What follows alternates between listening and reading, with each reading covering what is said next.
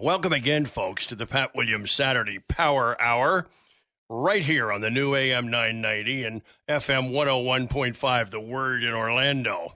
Now, we get on the air every weekend because of the skills, the talent, the expertise of Alan Dempsey. He's the man behind the glass. And Andrew Herdliska does our producing. And he's produced Dale Kreienkamp, who's on vacation at beautiful Marco Island here in our beloved state of Florida, founder of Thriving Through Transitions, author of How Long, O Lord, How Long? Devotions for the Unemployed and Those Who Love Them. Well, I hope all is well with you. Dale, welcome. How you doing? It's good to be here with you and your audience.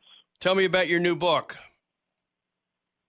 Well, my book is a devotional book for people going through unemployment. That's not something most people want to talk about. Most people want to avoid unemployment. But unemployment is pretty significant in our country every year. And this year, it is really significant. In fact, in a normal year, Pat, 21.7 million people will lose a job they didn't want to lose through a layoff, a discharge, or a job elimination. And I think that's about as many people that live in the state of Florida. That's a normal year. And this year we saw close to 40 million people at one point in time, and today there's still probably over 20 million people collecting unemployment because they're out of work through the unemployment system or the pandemic unemployment systems of independent contractors. So it impacts a lot of people, and I wanted to give back from my own personal experiences. I've been through it twice. And what I find is it's an emotional journey for people, and they're often surprised by that. And they think there's something wrong with them when they go through that. And so I wanted to give back to them a book that would help them with those emotions, that would help them understand there's nothing wrong with them, that would connect them or reconnect them with Jesus Christ as they go through that journey, because that's maybe the most important part of the whole process. And that's how the book came to be. There's so many, well 177 thoughts, but let's start at number 19, okay? Right. Because I like the sound of 19. Let's go. This is your race. Tell us, for example, how this works. What do you say with this is your race? And this is your race. What I'd like the person who's unemployed to understand is God gives us each an individual experience. My experiences are going to be different than yours. They're going to be different than the next person. And one of the biggest dangers we have is that we try and compare with other people. And so the real danger in that is, let's say a number of us lost a job at the same time. If two people find jobs within 4 months and I'm still looking in 6 months, I'm automatically going to say, well, what's wrong with me because I'm comparing? And God doesn't want us to compare, because he said, I have a plan for you. I have a path for you, and we're going to work on that together. And so it just becomes important that we recognize that my experiences are going to be my experiences, keep my eyes focused on him, and he'll lead us to wherever his plan is for us. Let's move to the next one. I can't believe this happened to me. You know, Pat, most people utter those words at some point in time. Even people that expect job loss. So they might know the company is struggling. They might know that there are challenges. They still say those words because it's happened, and it all of a sudden became real. In my own situation, I was working on an organizational restructuring for the organization, and I was preparing all the plans for how we were going to help the people that were impacted, help the communications. And at the end of it, my boss stood there and said, Dale, your name is on the list. I can tell you, it's not that I had never thought I couldn't lose my job, but when all of a sudden the reality hit, that's hard. And we think God should sometimes save us from that. So it's like, God, why did you let this happen to me? And there's a journey that we all go on, and it is not a God that came and intentionally intended to harm us. But things happen in this world. What God will then do is use that and say, how do I make things better for you? If you're faithful and you trust in me, where do we go from here? So we'll all say those words. Those are normal words. We want to move on from that and say, okay, Lord, how are you going to use this? Excuse me, Dale. Then you follow that up with just one word, why, ? That's topic 23. Yeah. That's another one that people always ask, why did this happen to me? In fact, some people are going to say, well, why didn't it happen to this person I worked with? They're not very good at what they do. I'm better at them. Why did it happen to me? I don't know that we know why, and I sometimes think why is really the wrong question we should be asking. The real question we should be asking is, what do you want me to learn from this, God? Where do we go from here? What do you want from me? How do I show my faith and trust in you as we move forward?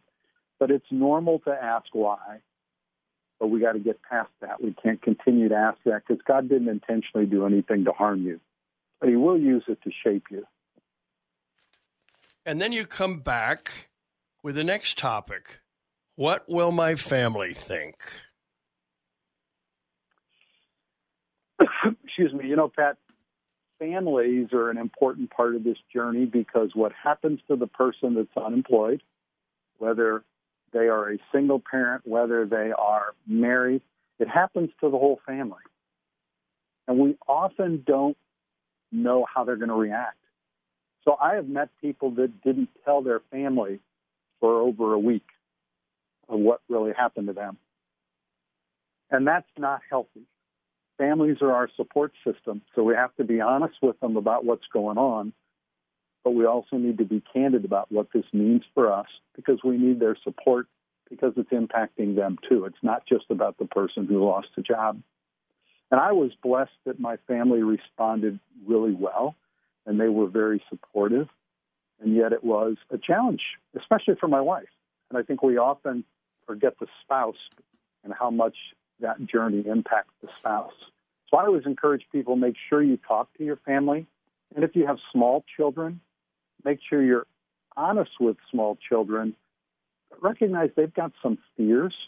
I had a good friend of mine who, when she had lost her job and was in between, she didn't talk much to the children. And later her son said, Mom, I thought we were going to lose the house and have to move somewhere. Now, they were nowhere near that situation, but she just hadn't really talked about it. And kids just go to the worst.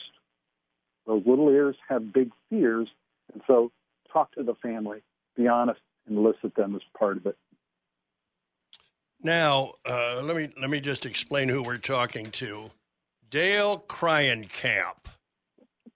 The book, How Long, O Lord, How Long? Devotions for the Unemployed and Those Who Love Them. Tell us about Time to Tell the World. One of the challenges that people have when they're unemployed is they need help of their friends, their connections, everybody that knows them. But our pride gets in the way. And we don't want to talk about that. We tend to kind of retrench. I liken it to when I was in high school, I got cut from the baseball team. Not particularly my finest moment in life. I really didn't want to come home and pick up the phone and call everybody and say, hey, guys, I got cut from the baseball team. It hurt. And when it hurts, we retrench. But when you're unemployed, you need people to know. And so we've got to tell everybody, hey, I'm out of work. My company closed. I've been laid off. Whatever the story is, and I need your help. And when our pride gets in the way, and it did the first time I was unemployed, I didn't do a very good job of that. And then I would run into people, and they would say, and this was after I'd been out of work for 6 months, Dale, I just heard you were out of work. I wish I would have known. I knew of a job, or we had a perfect job here at our company that would have been great for you. But because I wasn't very vocal at letting people know, they couldn't help me. So it becomes very important for people who are unemployed to swallow their pride and just get the word out, whether that's emails, social media, whatever, because there is goodness in people that want to help, Pat. They really do. They just need to know they're needed. My guest is Dale Kreienkamp. We have more with Dale right after this on the Pat Williams Saturday Power Hour. It's the new AM 990 and FM 101.5 The Word in Orlando. We'll be right back. Dale Kreienkamp, our guest, has an excellent new book out, How Long, O Lord, How Long? Devotions for the Unemployed and Those Who Love Them. Talk to us about this next topic. It's simply, I'm angry. Pat, most people have some level of anger when they lose a job that they didn't intend to lose. When you walk in and say, I'm done, I'm moving on to a new job, anger isn't there. But when somebody comes and says, we no longer need you, you've lost your job, we've got anger. But often people don't think that they are able to be angry. So they keep it quiet. They keep it to themselves. And the challenge with anger is kind of like an iceberg. It goes below the surface. And if you don't get rid of your anger, it's going to come back to haunt you at the time you least want it to. And in fact, it also keeps you from moving forward. So I always tell people, you have to find a way to get it out. And you might be a verbal person, which means maybe it's going to be best for you to go close a door in your house and just scream and cry and give it over to God that way. Or you might get a journal, and you might write daily all the thoughts that are coming through your head, those thoughts of anger at circumstances or anger at someone, and use that to get it out. Or speak to a pastor or a Christian counselor. But in some way, you have to get that anger out, and ultimately you have to give it over to God, because you can't move forward if you're looking backward. And anger keeps drawing us backwards, and it doesn't let us move forward. I've met people before who were networking, looking for a job, and I've had to say to them, I can't introduce you to anybody. You're still so angry. It is so visible on you. We like to think we can hide it, but if we don't get rid of our anger, it's going to hang with us. Now I want you to talk about how could God let this happen? God allows things to happen in our life. He never promised us this perfect life that would not be full of challenges. So things are going to happen that we don't expect. And then it's, what do we do with that? How does he use that to help us? He promises to never leave us. He promises to never forsake us. He just asks that we put our trust in him. And so I have to accept that this wasn't maybe part of God's plan that I would lose the job, but God's plan won't be deterred. He will still find a way to work it through me through this experience. And now tell us about a time for everything. What time is it now? 2 questions. What are they? Well, time is a challenge for people when they're unemployed. Candidly, we normally, when we're working, we never have enough time. And then all of a sudden, when we're not working, we've kind of got too much time on our hands. And so when we are focused looking for a job, we wish we were doing other things. When we're doing other things that might be fun, we think, well, gosh, I should be looking for a job, because if I'm not right now, I'm going to miss the opportunity that I was looking for. It's going to have happened in that particular day or that particular time.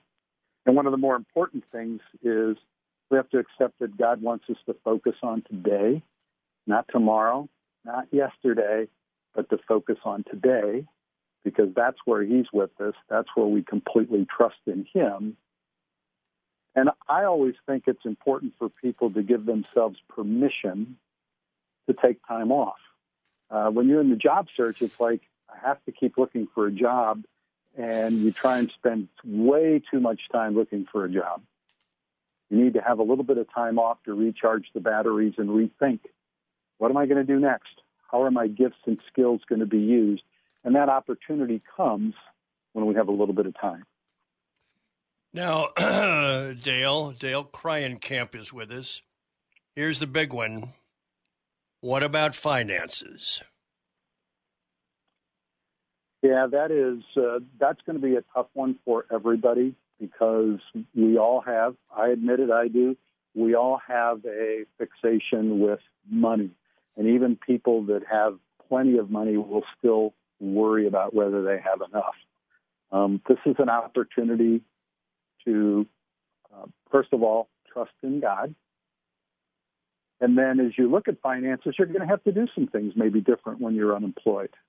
You're going to have to say, I need to file for unemployment benefits. I need to accept that type of help so that it's coming in that way. We might have to modify some of our expenses. We might have to not do some of the things that we did. I really encourage people, though, whatever income stream is coming in, whether it's from unemployment, whether it's severance or whatever, still continue to give your tithe to the Lord. It's a way to just say, Lord, I still trust in you. I'm going to give you back what I have, and I may not have as much as I used to have, but he will deliver. And what I found as I talk to people, I can't tell you the number of people that have said, just as we were at the end of our savings that we had, a new job came. Just when we were about out of this, God came, because God's timing is his timing. It's not our timing, but he's never late, but he's often not early as we'd like him to be. Now, explain to us, I think I screwed up. Now what? Pat, that chapter in the book is about people who may have done something that caused their unemployment. They made a mistake. Maybe it was there's a relationship that they didn't nourish. Maybe their pride got in the way. And in some manner, way, shape, or form, they believe they caused their own unemployment. That's a really tough place to be because not only are you angry that you lost the job, but you're probably angry at yourself that this happened. When you admit that you screwed up, what we need to do is confess. Yes, I screwed up. Be honest about it. And then we need to let it go, which isn't always easy because sometimes we want to beat ourselves up. God promises to take our sins and throw them as far as the east is to the west. He forgets them. And so we need to confess, and then we need to move on. And you're going to have to be willing to talk about what caused your unemployment. You need to be honest with it because that next employer is going to say, why aren't you there? Be honest with what happened. If you made a mistake, admit the mistake. Admit what you learned from that mistake and move on. Employers like to know that people can learn from mistakes because we don't ever hire perfect people. They're prone to mistakes. What do you learn from it and how do you move on? Now, Dale, explain to us allowing for God's amazing grace, followed up by faith is a muscle. Well, let me start with God's amazing grace. It's there. We just often don't look for it. We don't open ourselves up to other people helping us or God gifting things to us that are unexpected and maybe undeserved. In my career, I often would be the person that might pick up the tab for lunch if we went out or we had drinks. And all of a sudden, when I was unemployed, people would say, no, you can't pay for that. I've got that. So I had to swallow my pride and accept that others were making that offering to help pick that up. So God's going to surprise you. And I just encourage people to look at it and be open to it. And I have stories that, Pat, we could talk for the next hour, and I could tell you story after story of ways somebody said, God came out of nowhere to do something special for me in a time when I was struggling. And you asked about the next one. Faith is a muscle. God expects us to be in action. So faith it's a verb. It's about action. So I don't sit on the couch and say, hey, Lord, I'm going to be sitting right here. You just send me a job and I'll be ready for it. No, he expects us to be moving forward. We just have faith that he's going to direct our steps. He has faith that in his time, he's going to open the door that needs to be open. But we've got to be moving forward to make that happen. And faith is like a muscle. If you don't use it, you'll lose it. And so it's really important to move forward and see where God takes you. He'll redirect the steps. If you're going in the wrong way, he'll close every door. When you start going in the right way, then all of a sudden doors begin to happen. And Pat, with this one, let me just share a little story. When I was first time unemployed, I had about 10 months of unemployment. That's a long period of time. And I looked for every job, and I had a lot of people that kept encouraging me to go into consulting. And when I finally said, okay, Lord, maybe this is where I'm supposed to be, and I went, he started opening doors. The phone started ringing with people saying, hey, I heard you're consulting. Can you help my friend? Or introductions were made, and things became very easy. So God's going to be with us, but he expects us to keep moving forward. He'll close the doors that aren't for us. He'll open the doors that are. And now we move to this interesting topic. Don't speak poorly of others. Yeah. When you leave an employer, sometimes, especially when people have anger, they want to badmouth their former employer. That's not a good thing to do. That not only gets around, but it also says more about you than it does about the employer. I would imagine in your listening audience, there are some people that got the short end of the stick in how they lost their job. They maybe got treated very poorly. I don't doubt that happens. I've watched it. I've met people that have had those experiences. They happen. But telling everybody about it doesn't help your situation. In fact, people begin to think, maybe there's more to this than there should be. So it's important to just speak well of your past employer. That was a chapter in your life. Like in any book, there are chapters. Some are longer, some are shorter. But those chapters all end. It's time to move on. That was a great chapter in your life. And don't be sucked into it by people who want you to be angry. At my first job, I was there for 25 years when I lost my job, and people wanted to be angry. And I thought, my gosh, I grew up here. My children were born in this time period. I was married when I worked there. I have great friends there. Why would I want to throw away those memories? So move forward. Say nothing but good things about your past employer. How about this one? Where is my protector? What does that mean? Well, I think we often don't realize that God is there to protect us and to watch over us. We think it's all about us. And when you're unemployed, Pat, you pretty quickly understand you don't control much of anything. You cannot create a job. You cannot make someone interview you. You cannot make them hire you. You can influence those things.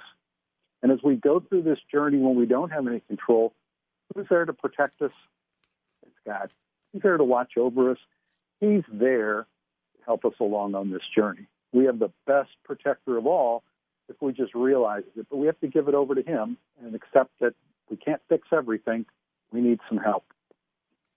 And now, Dale, I want you to do one more for us. I don't deserve this.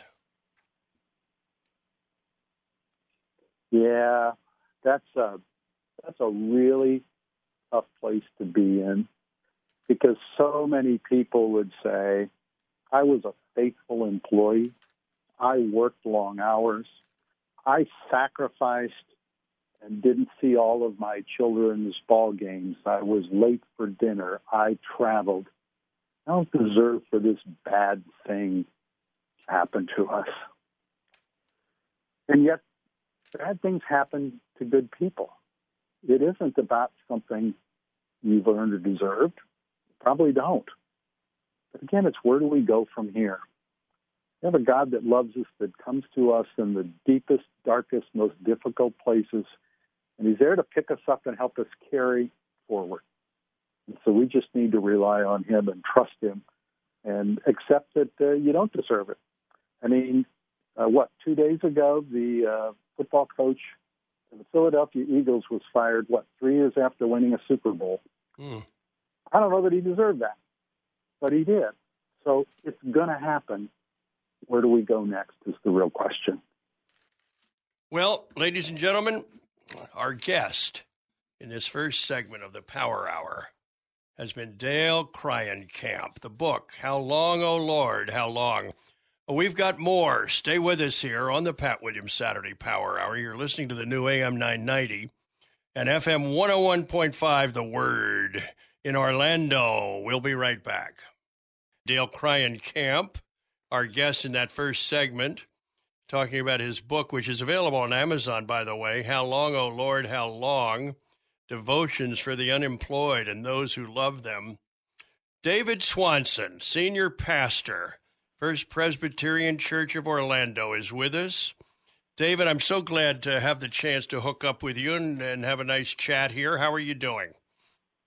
I am doing well. I'm grateful for the invitation and look forward to the conversation. David, tell me, now that you've been here probably longer than I think, describe Orlando, Florida, from your viewpoint, through your eyes.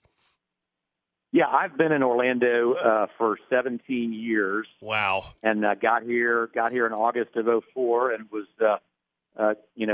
part of those three hurricanes, Charlie, Jean, and Francis, that blew in. And I would describe Orlando as a growing city, a maturing city. From what I saw in 2004 to what I see today in 2021, I love the way that our community has rallied together. I think we've shown great resilience in different times. Whether that has been the Pulse shooting or the recent events with the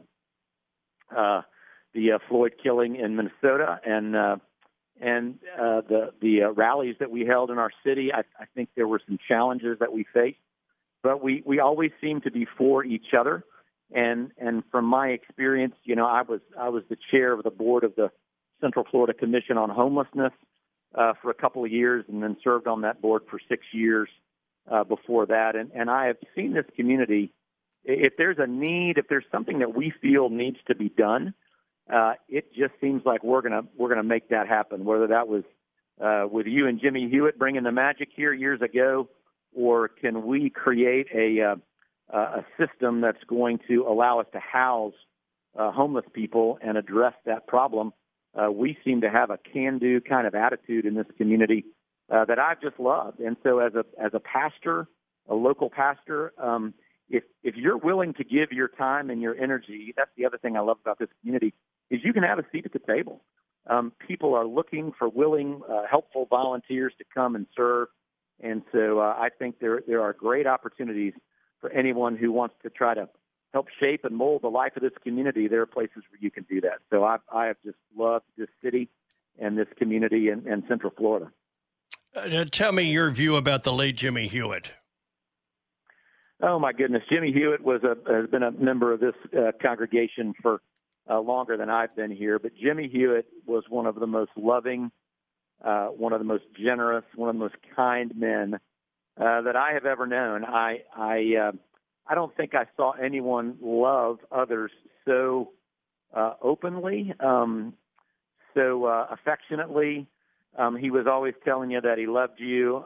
He would come out of church every Sunday morning and tell me that I was the greatest pastor that he has ever seen in his life. And what I found out later was he told everybody that you were the greatest electrician. You were the greatest teacher. You were the greatest student.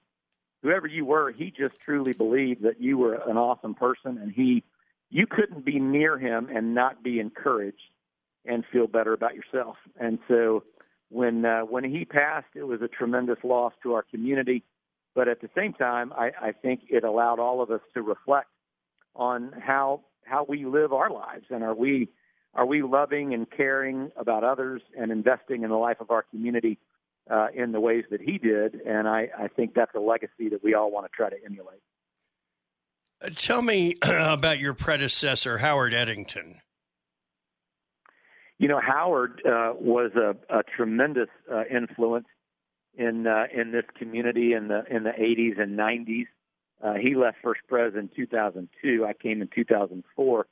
But Howard's ministry was really about recommitting First Pres to being a downtown church. That was back in the days when, if you were in the downtown corridors at church, a lot of people were kind of fleeing the city center, not just in Orlando, but in other cities as well. And churches were moving to the suburbs, and that was kind of the flow. And First Baptist had just bought the piece of property that they're on now at John Young Parkway, and so First Pres was, Howard Eddington led the decision: are we gonna stay or are we gonna go?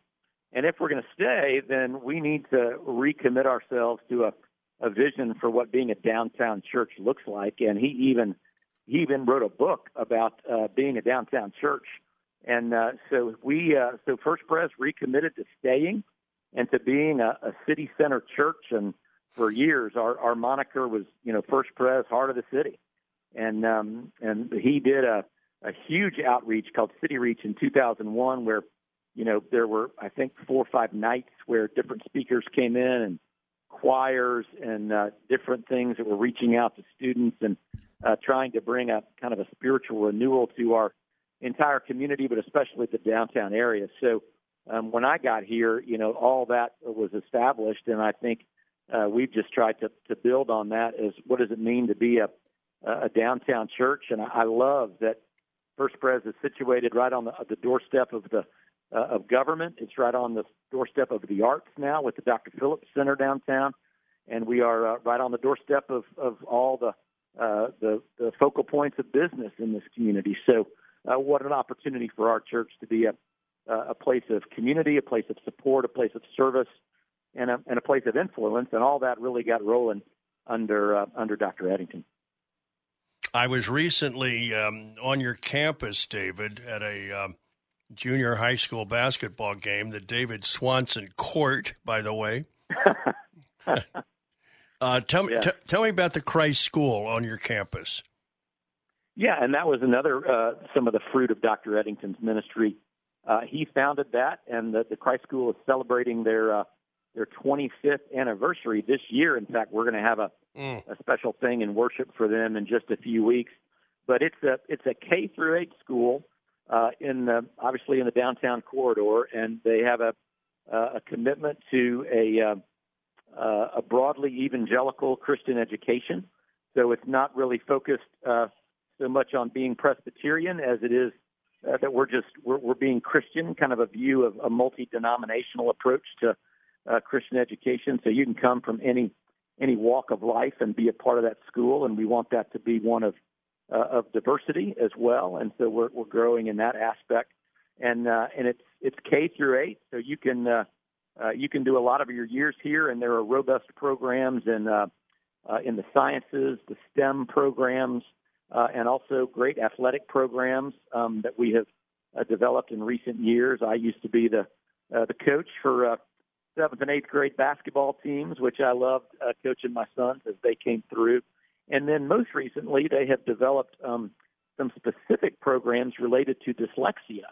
And, that is a very challenging part for some students who feel like they are either not being welcomed or they're just struggling to stay even with the other kids in their class just because of this one challenge in their lives. And so we've created 2 classrooms that are specific to students who have dyslexia, and it has really added to enrollment, and the families have just loved it. So that's become a hallmark of the school just in the last year.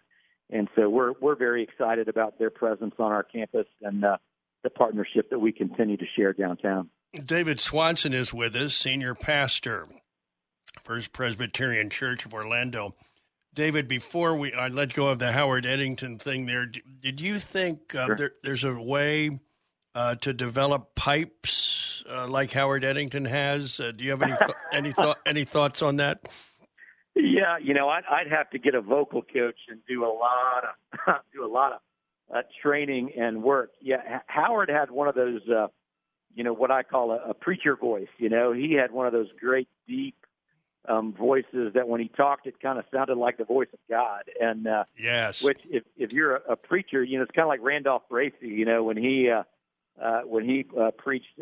He's recently retired, but they're just great iconic voices in the pulpit, and that was one of Howard's great gifts. And so, no, that's not my style nor my gift. So I'll let Howard have that, and just enjoy the messages that he offered for those many years. A great preacher of the word, and just a great voice to boot. David, I'll tell you who else has another voice to die for is Steve Brown. He does. Who we hear on the radio, another former Presbyterian minister, but boy, he's got the good pipes as well. He does. He does.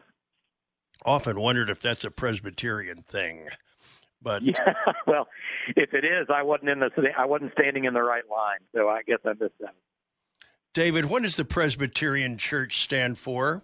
What are the biggest challenges facing your denomination? We are in a part of the Presbyterian Church, and I often describe it, the Presbyterians are like toothpaste. There are different brands. You've got Crest and you've got Colgate, and, they're all toothpaste, but they're a little bit different. And so we are a smaller brand. We're in the Evangelical Presbyterian Church, and we're a group of about 650 churches that are all over the United States and the Bahamas, and some churches in Latin America and Puerto Rico. And so we are not as large as some of the other Presbyterian denominations, but I think the challenges that face us right now are primarily related to COVID, because what has happened is very few people are, probably about 20 to 25% of church members are comfortable coming back to in-person worship. So we started worshiping in person again with masks and social distancing in the month of August, and we have about 20% of our people are in person, but the other 80% of our normal worshiping body, they're all worshiping virtually. And so when that happens for that long, many people have been worshiping virtually since March. So over a time period like that, you develop different habits. You get used to doing things in a different way. And so we know that people are establishing new Sunday practices. And so when COVID lifts and it's once more safe to be in crowds, I think every church, not just ours, but every church, every denomination is going to quickly learn kind of who they are, because right now it's very hard to have a sense of yourself. You used to kind of know who you were by who came to worship every Sunday morning, and you could see the people who were engaged and the people who were serving in different areas. Well, today you really don't have that. You don't really have that sense, and so there's going to be what I call drift and shift. Right now people are drifting if they're not. They're virtual. They're not comfortable coming in person. Well, if they're not disciplined, if they're not paying attention to it, they might not have done anything associated with this church or any other church for a period of weeks, and they pick up new habits. So on Sundays, instead of going to church, they may be going to do some kind of outdoor activity that is COVID friendly, and they've kind of they've drifted, so to speak, from the disciplines of the faith. And then, now on Sunday morning, you can go to 4 or 5 churches, in a morning and kind of listen to who's doing what and see what may be unique. And so there may be people who are shifting, and we've noticed people who have come into our body and who have never been to a service here in person, but they have started taking part virtually and have even joined the church without ever having set foot in our sanctuary. So, man, talk about an unusual circumstance. And then there are people who have been, a part of our ministry, and now they're drifting and shifting into other bodies, and they're going, hey, well, maybe it's time for me to try something new. So I think when all this ends, I think the great challenge before us is every church is essentially going to be a replant. We're going to have to quickly establish who we are, who's committed, who's engaged, and then what are we going to do moving forward to reestablish our body in this community and in this downtown location. So that's the big challenge we face. David Swanson is with us, senior pastor of First Presbyterian Church of Orlando. We have another segment with David. Stay with us. I do want to remind you we're trying to bring Major League Baseball to Orlando. and you can be a big help. Go up to the website, orlandodreamers.com, orlandodreamers.com, and just check in, just register. Say, yeah, great idea. I'd like to see this happen someday.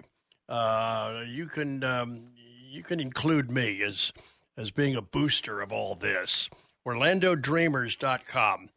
Stay with us here on the Pat Williams Saturday Power Hour on the new AM 990 and FM 101.5 The Word in Orlando. More with David Swanson right after these messages. Stay with us. David Swanson is the senior pastor of First Presbyterian Church of Orlando and a great contributor. David, one of the things you do these little essays on Sunday morning in the Sentinel. What's that like for you?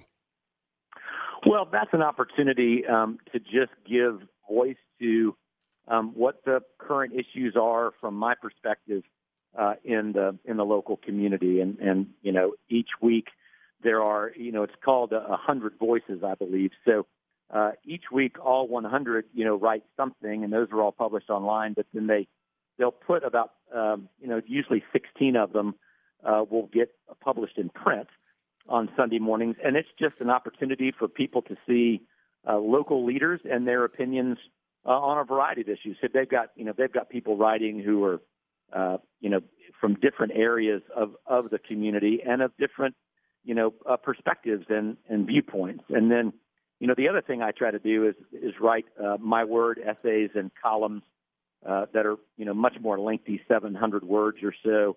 That either deal with kind of a current issue like COVID or, the loneliness that people are feeling, the impact of faith in a season like this, which I think is so important that where people are spiritually in such a challenging time. So I try to write there as well. And then another opportunity I've had is I'm one of the Miami Herald's 50 state influencers. And so every month I get a poll from the Miami Herald, and I answer a series of questions, and then based on the opinions of all 50 of us, they write columns and editorials about what's happening all over our state, and then there's a big gathering, and I don't think that's going to be held this year, but usually it happens in November, so maybe we'll be able to still do it in 2021.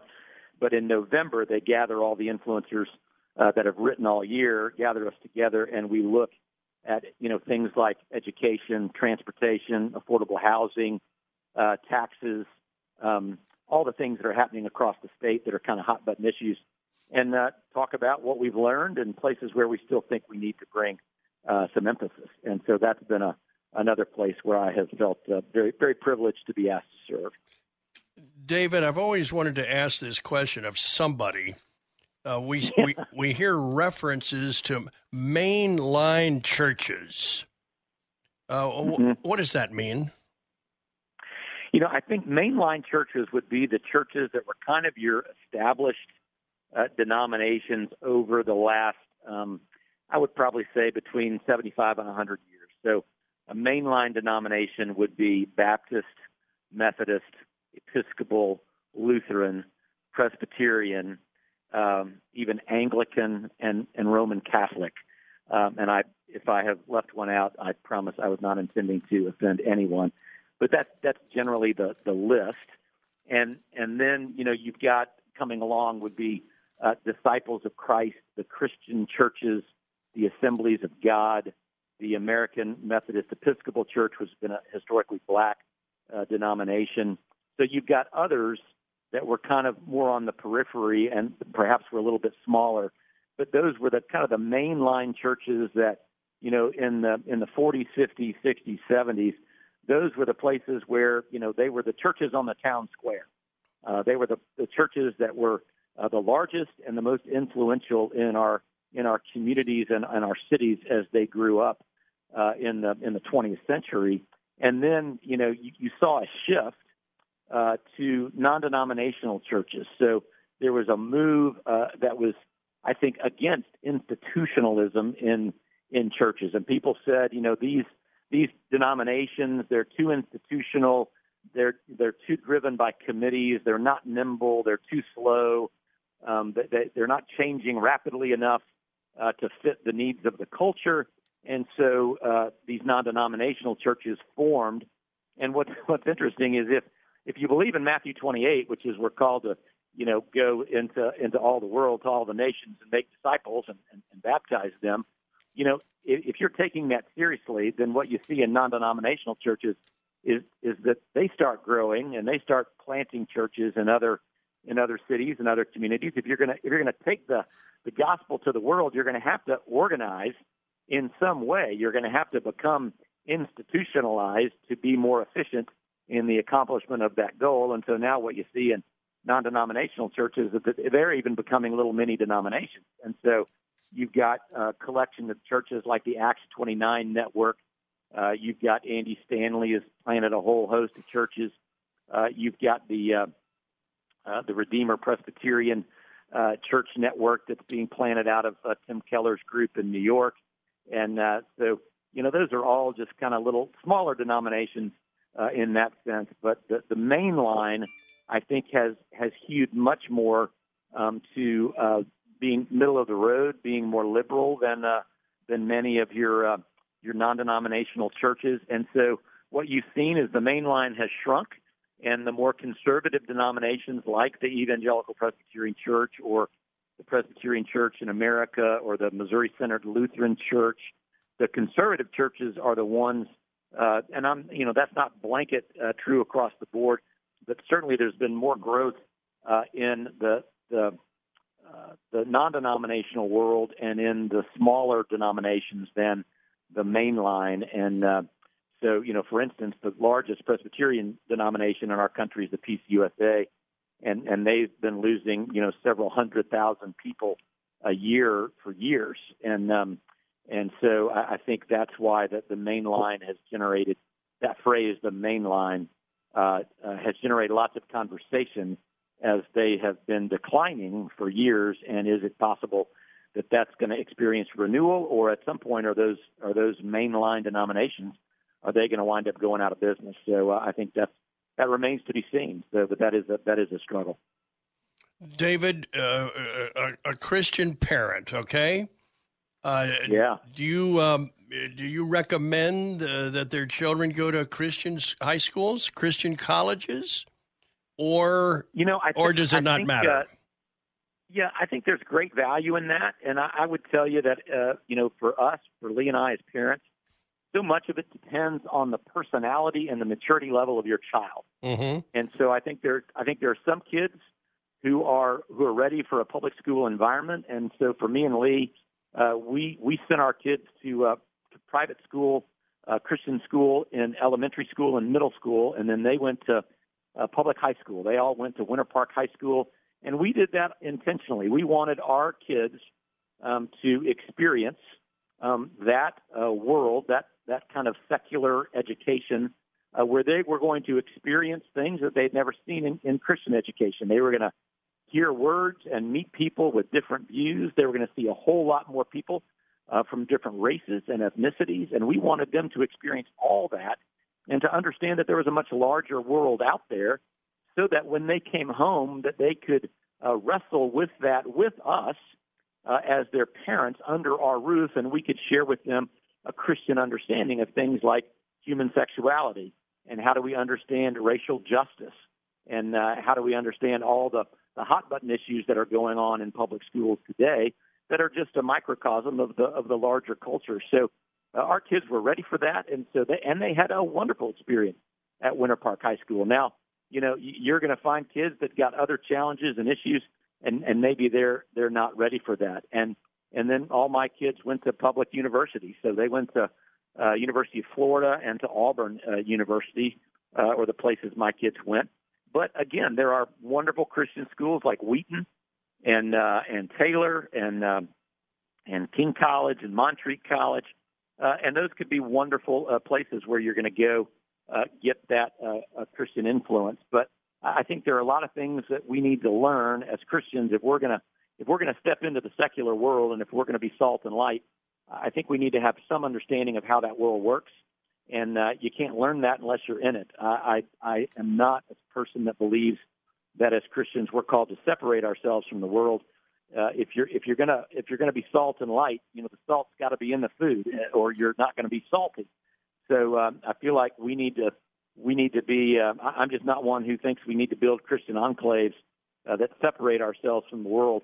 How's the world going to know the hope and the promise and the joy of the gospel unless they see Christians in the midst of it, living and serving and loving other people well? That's how we bear faithful witness, and I think that's true even in the realm of education. David Swanson, senior pastor of First Presbyterian Church of Orlando, has been our guest here on the Pat Williams Saturday Power Hour. Stay tuned. We've got a wrap-up on the new AM 990 and FM 101.5, The Word in Orlando. We'll be right back. Thanks so much for joining us here on the Pat Williams Saturday Power Hour. In that first segment, Dale Kreienkamp came along and talked about his new book, Oh, How Long, Oh, Lord, How Long? And then David Swanson, senior pastor of First Presbyterian Church here in Orlando, joined us for an interesting discussion. So glad that both of them could join us. I have a brand new book that's just out. It's called The Reluctant Leader. It's a book about leadership and people who just are reluctant to step up when opportunities to lead present themselves. I think you'll enjoy it. Go up to Amazon. That's the best way to order it. Amazon. The book is called The Reluctant Leader. Pat Williams here, your author, and I hope you enjoy it. Advantage Media Group put the book out. We'll be back next weekend for more on the Pat Williams Saturday Power Hour. Stay tuned all day long to the new AM 990 and FM 101.5, The Word in Orlando. And have a terrific week ahead.